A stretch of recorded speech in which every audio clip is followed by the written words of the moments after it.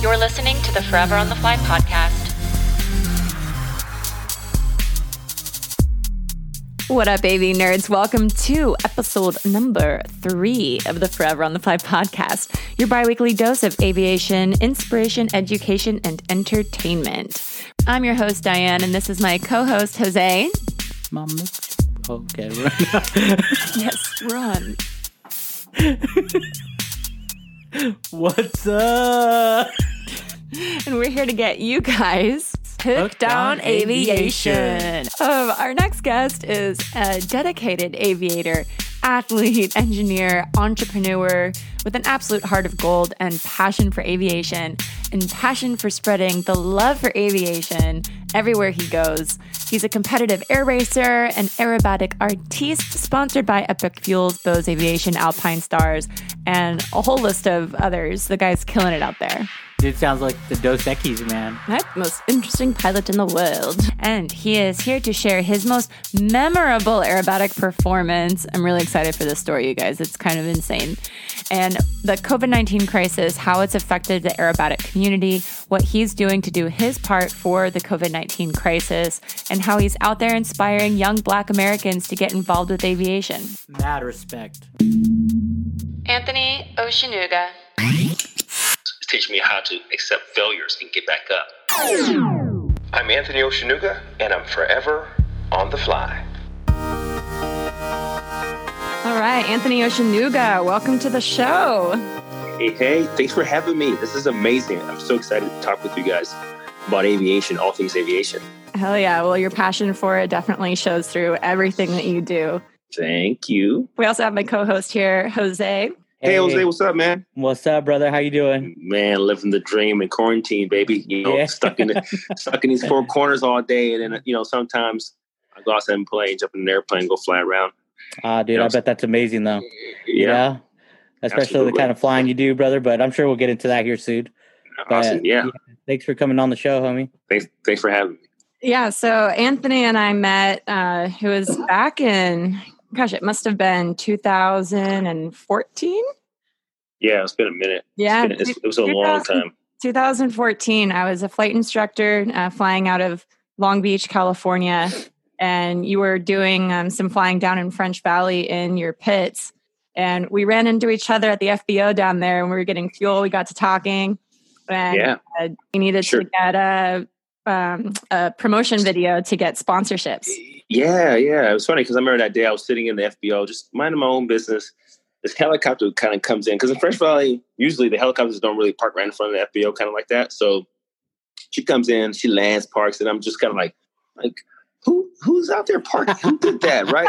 Who's out here? And I see this girl come out with these shades. I'm like, Top Gun 2 in reality. It was amazing. So she comes in, she has a student with her. So I'm like, dude, so she's an instructor. So not only she's not a regular pilot, she's like a CFI. Like, I'm going to train you how to survive.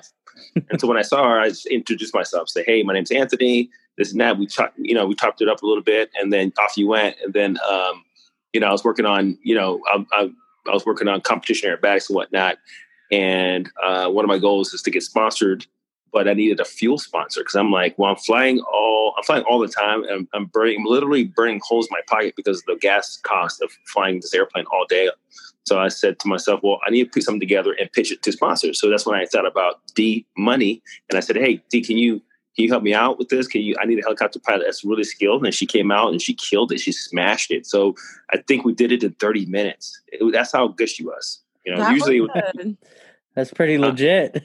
Yeah, it was pretty good, man. I think the part you left off, Anthony, was, hey, don't park next to my airplane. Right. Don't park next to my airplane. You're don't blow it away. Yeah. That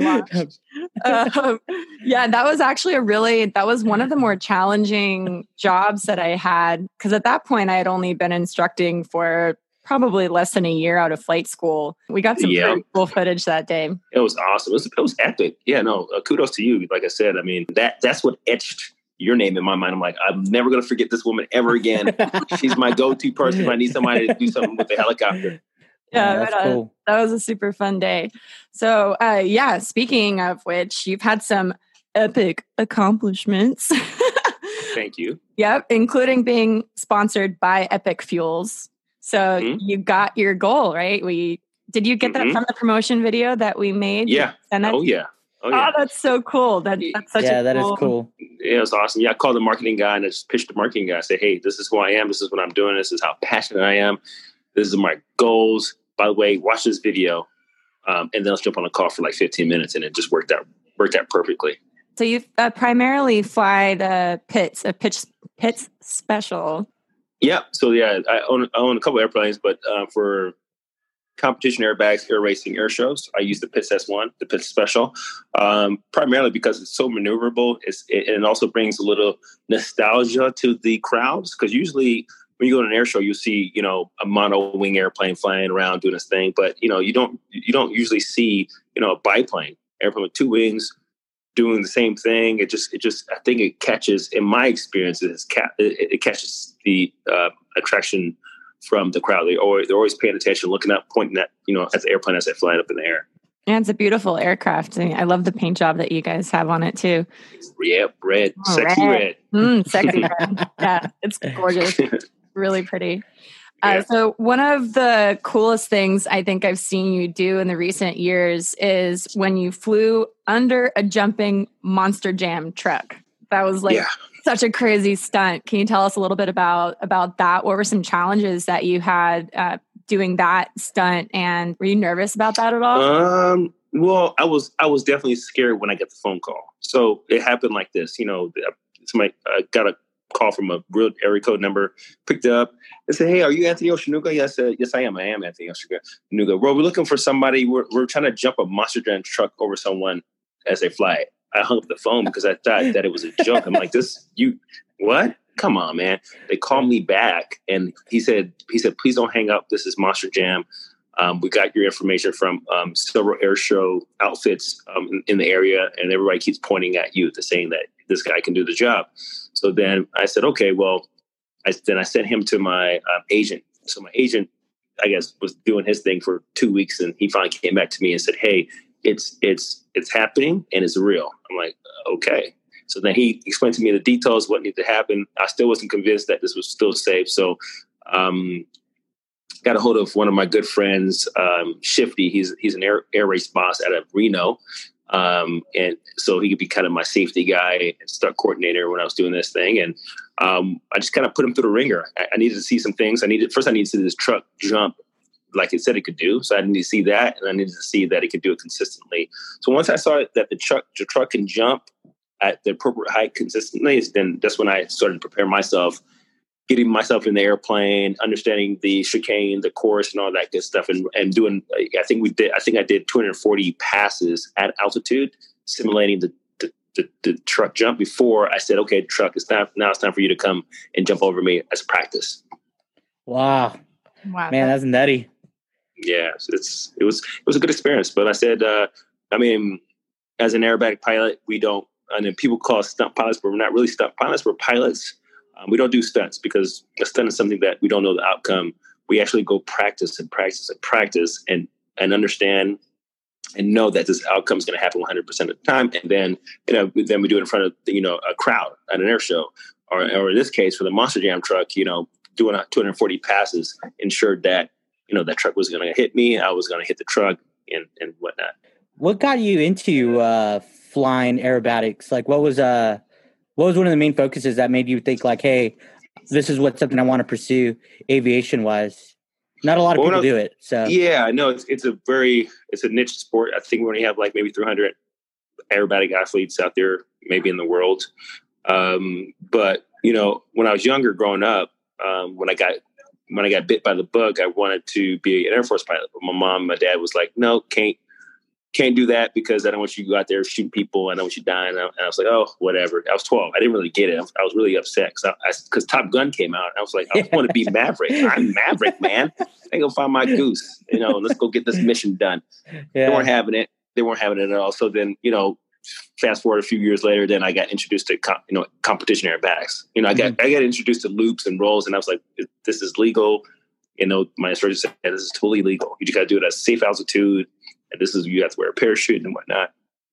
And then from there, and I'm a competitive by nature. So, when I found out there was competition aerobatics, I was like, holy smokes, man, you can compete in the nation.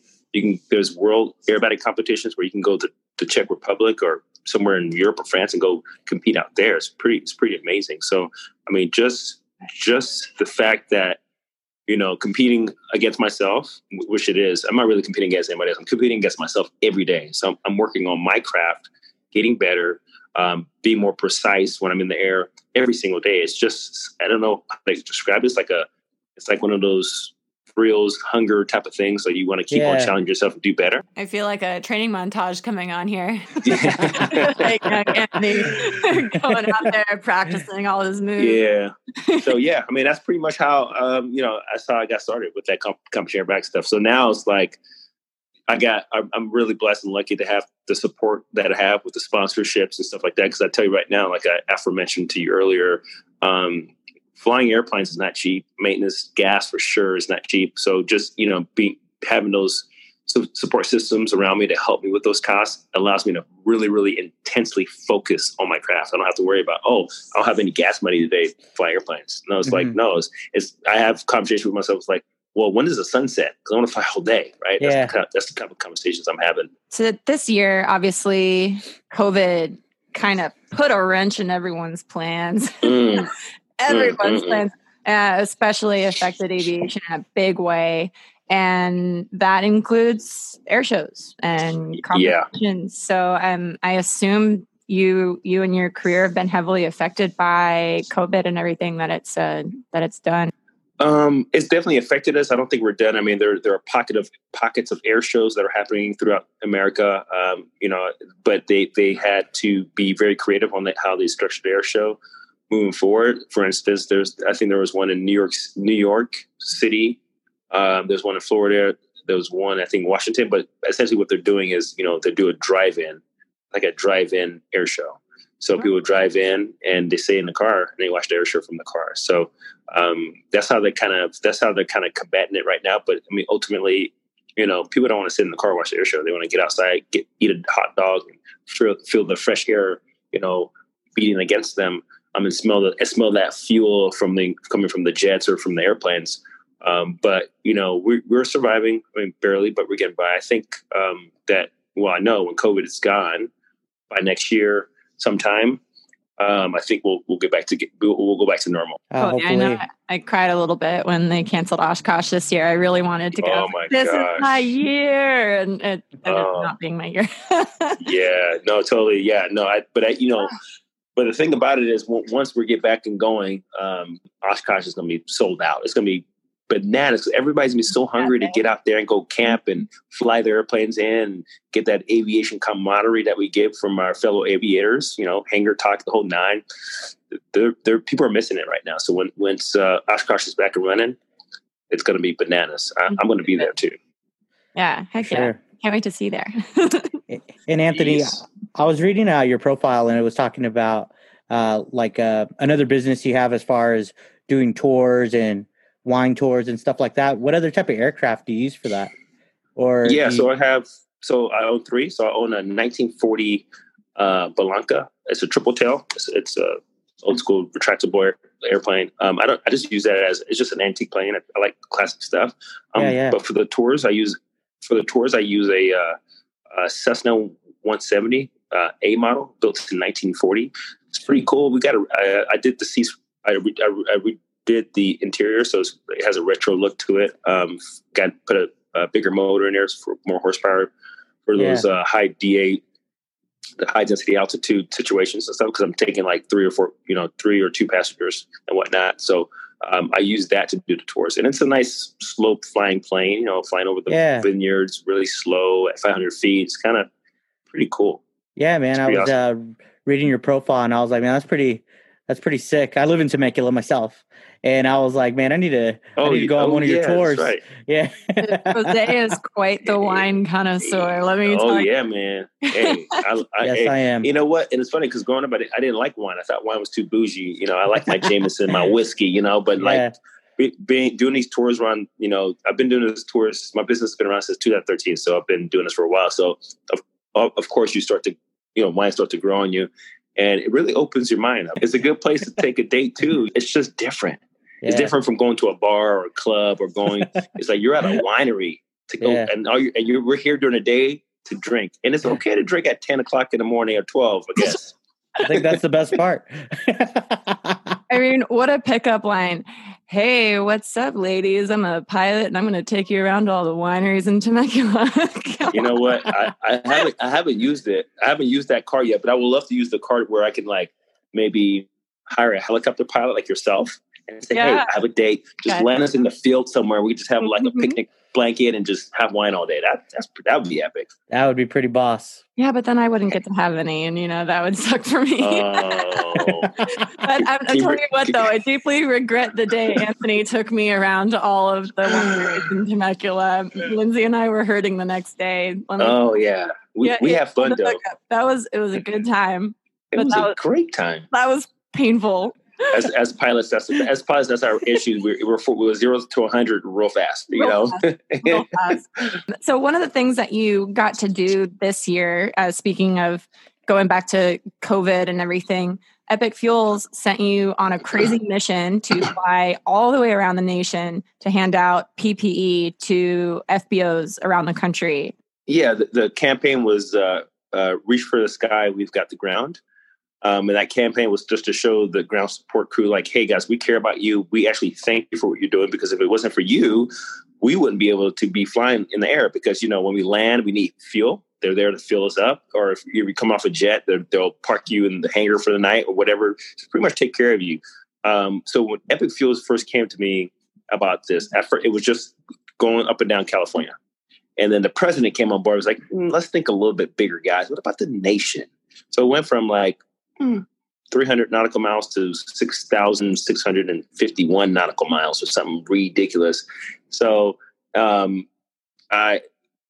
course I jumped on it, but then, they wanted us to do it in 18 days. So 6,000 something miles in 18 days. Dang. And that it was a challenge because, as a pilot, what gets pilots in danger most of the time is they got to get their itis. Like, I got to get there right now. Mm-hmm. And I don't fall susceptible to that. So I let them know that, okay, I can do this. We can do this. But if weather is along my track, we're down for the day. If I'm tired, we're done for the day. I'm only flying for 4 hours a day because I don't want to fly. I don't want to be flying for 8 hours. I mean, I can, but I don't want to, because you got to think about the longevity. It's 18 days of flying. Yeah. If you're flying 8 hours a day with no catch up to. So it's all those negotiation things that we talked about. But I can say that we accomplished the mission. We stopped by 44 stops, 23 FBOs, and we handed out PPEs like face masks, a mug to say thank you, and hand sanitizer. And I think everybody's really excited and happy. Of course, upon departure, I give a nice high performance departure so people can see the capabilities of the aircraft. I think they really like that too as well. Yeah. Well, they act like it, so I think they were. I think they were happy. I don't know. They were like, take off, and you look down below, like, do they look excited? We should have sent everybody a survey. Like, hey, how did you like the visit? No, you should have one of those like bumper stickers on the back of your airplane that says, "How is my flying?" That would be awesome. Call this number. Call this number, and they'll be like, "Oh man, your flying was actually spectacular." You're flying. I saw you drifting a bit. Right. Drifting over center. Cool. So one thing that I did want to touch on, just everything that's been going on in America in regards to race, you are a part of a very small percentage of Black pilots in America.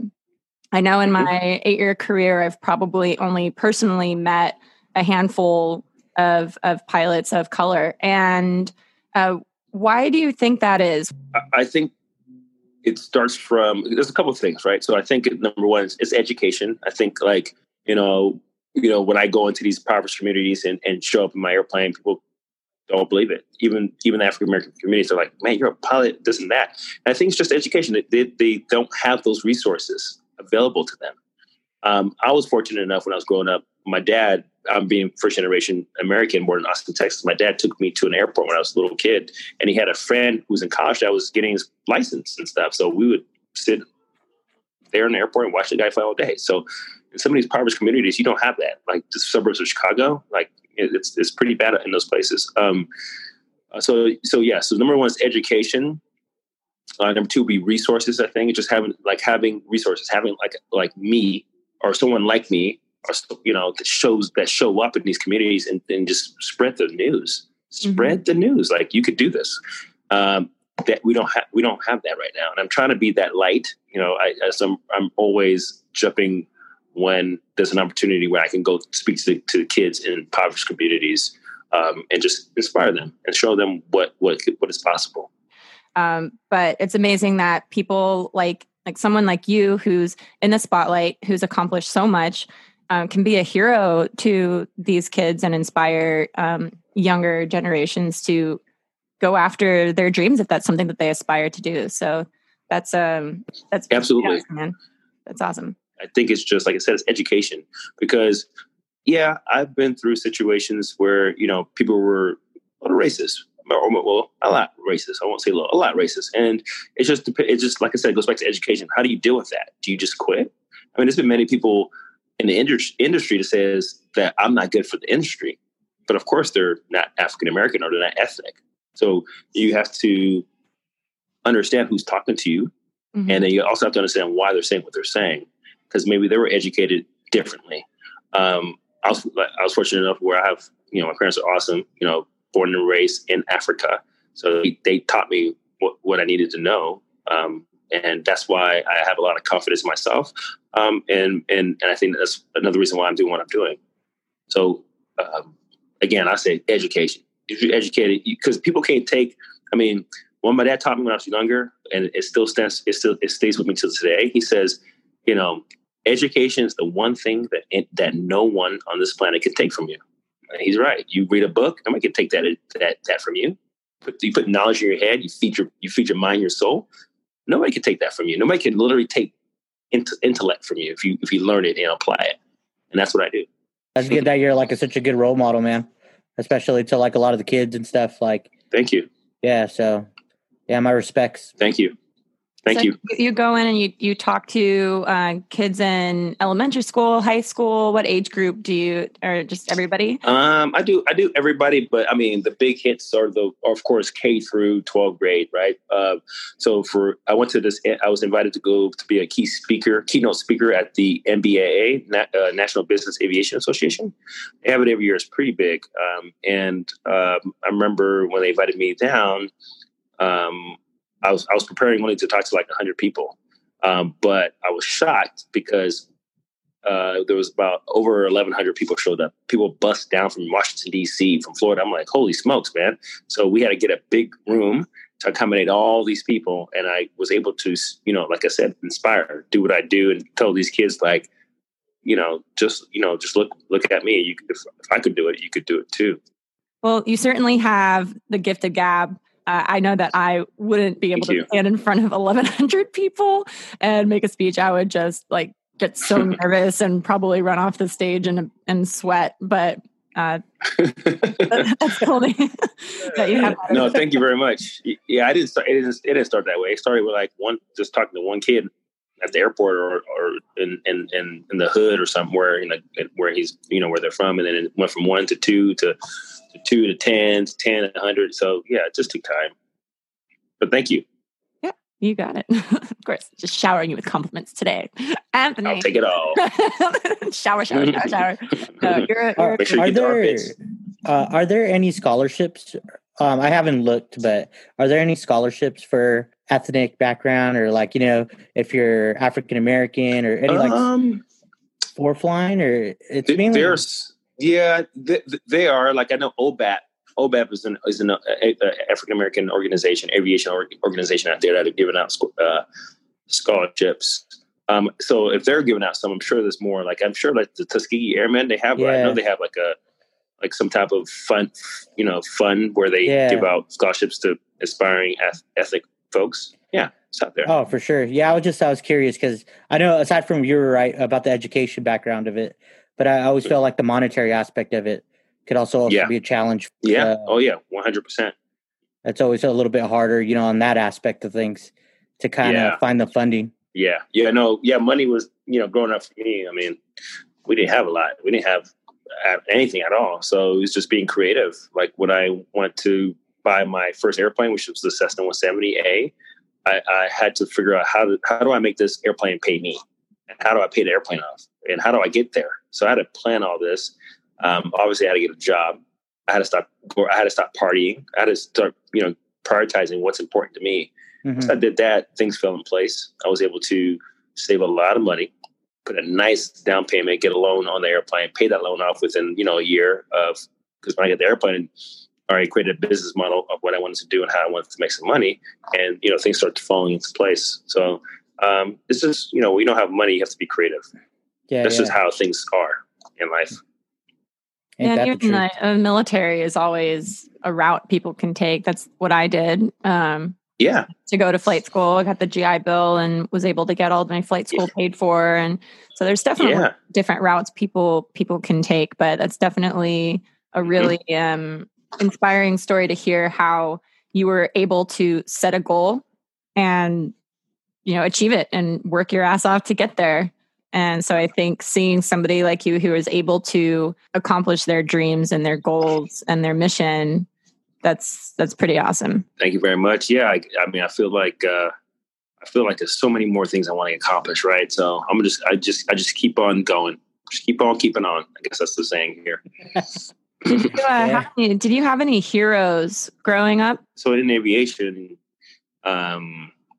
my father, even though he's not a pilot or anything, but his quality, his attributes, how he attacks life, his outlook on life, that is essentially, like I said before, is how I got by.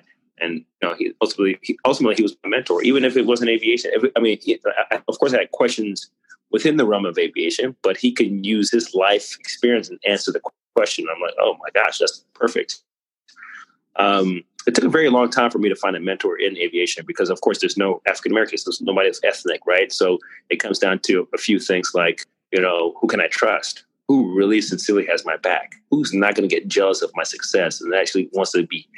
Who's going to applaud when I win? So it was hard. It took me. I started competition aerobatics in 2010. It took me like 9 years to find that mentor, and he's not black. Yeah. Who was your mentor? Who did you find? A gentleman named Jeff Bourbon. And he's a competition aerobatic pilot? Yeah, he's pretty badass. Yeah, he's pretty good. He's an airshow pilot too. He flies the Yak 110. It's like it's like two airplanes that connected together with the afterburner underneath. What? I don't think I've ever heard of that. I'm about to look that up right now. It's pretty sick. It's dope. Like he could do a lot with that. It's called a Yak 110, Jeff Bourbon. Yep, Yak 110. Mm-hmm. Oh, dang, man. Yeah, that thing looks sick. Yeah, it's told you. Were there any last words of inspiration that you would like to say to the listeners? Anybody out there who's aspiring to be an aerobatic competition pilot? What would you say to them? I would say, if this is truly what you want, prepare to be miserable and broke because it's going to be a lot of work. But with a lot of work and being broke, it's a journey, and I think that one of the things that people do is they can't wait to get to the end, but enjoy the journey because when the journey is done, you're done. It's done. For instance, if I want to be like I want to go to the Worlds and place first place, right? It's a struggle, flying every day, whatever the case is. But I got to look at this struggle, look at this journey because it's building some really great qualities in me, right? It's teaching me determination, not giving up. Fortitude. It's teaching me how to set goals. It's teaching me how to accept failures and get back up. It's teaching me that it's okay to fail because actually, if I was perfect, had no failures in my record, I wouldn't be a good pilot. I think a good pilot is someone who fails, right? You work on your hammerheads, or you fall out of a hammerhead, you're like, oh, that sucked. Let me do it again. Let me make it perfect. Or let me work on a spin. You mess that spin up. Let's make it perfect. Every time you fail on doing something, you actually get better. Nobody told me that. I had to learn this. So for all those people out there that are on this journey, and you may not fail, but just keep digging, keep pursuing, keep going, because at the end of the day, when this journey's done, you want to be able to look back and say, yo, that was me. I did that. I made it through there. And I'm here now. Hell yeah. Yeah, enjoy the journey. Enjoy the path. And it sounds like yours was an amazing one. Filled with highs and lows and failures and successes, but definitely failures are where all the growth happens. That's where we learn. That's where we grow. So embrace those. That's really, really good advice. So thanks. Yeah. Thank you for coming on the show. This is D. Awesome. Thanks for having me. Thanks for having me. It was great. Anything for you, and great meeting you down there, sir. Yeah, you got it, brother. That's all, folks. Okay, that is all the time that we have for today, you guys. But I hope that Anthony was able to give you guys some of that extra inspiration that you might have needed today. And a huge shout out to Anthony Oceanuga for coming on the show. Super grateful for you, man. Hope you guys enjoyed the show. And hope you guys tune in for the next episode, because it's a mind blower.